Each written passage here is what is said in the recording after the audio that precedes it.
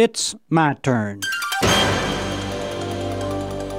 Here is your host for My Turn, Don Wildman. For the love of money is the root of all evils. It is through this craving that some have wandered away from the faith and pierced their hearts with many pangs. Well, don't give up on people. There's still goodness left in some of them. Mrs. Jean Carden of Los Angeles is proof of that. Miss Carden was walking down a Los Angeles sidewalk one day when she found $100 on the street. She carried it to the police station and turned it over to the authorities. So, what's so great about that, you ask? Well, I would agree that there would be several who would do likewise. But Mrs. Carden was something of a special case in my book. Why? Well, for the simple reason that at the time she found the money, she didn't have enough money for a bus ticket to the police station 10 blocks away. In fact, she was flat broke. So she walked the 10 blocks to the station to turn the money in. And to top it all off, she didn't even have a job. Why did she do it? I just followed my impulse, she said. Her impulse told her it was the right thing to do. She went on to add another comment. Some people tell me I was foolish. Well, you could have predicted that. There are always some who call honesty foolish. To them, it would be a simple case of finders, keepers, losers, weepers. Since turning in the money, Mrs. Carden has opened her first savings account in 20 years with a deposit of $700. No, she didn't get a reward for turning the money in.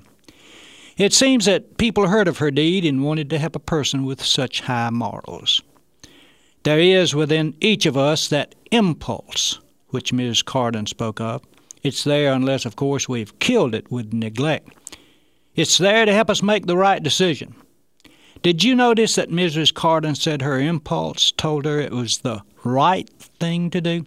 That's one reason that impulse is there, to help us determine right from wrong.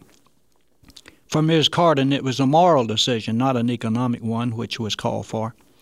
Money was involved here, but it was no basis for a decision. The only basis for a decision was what was right. Do you think that perhaps business could take a tip from this?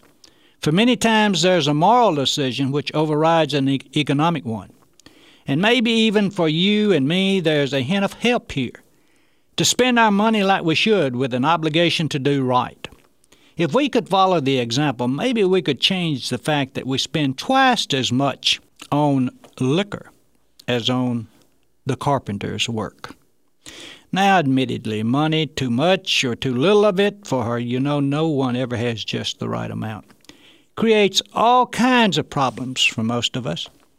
And we're often tempted to stretch our morals a little to catch up with our money. But is it the money itself that creates the problem?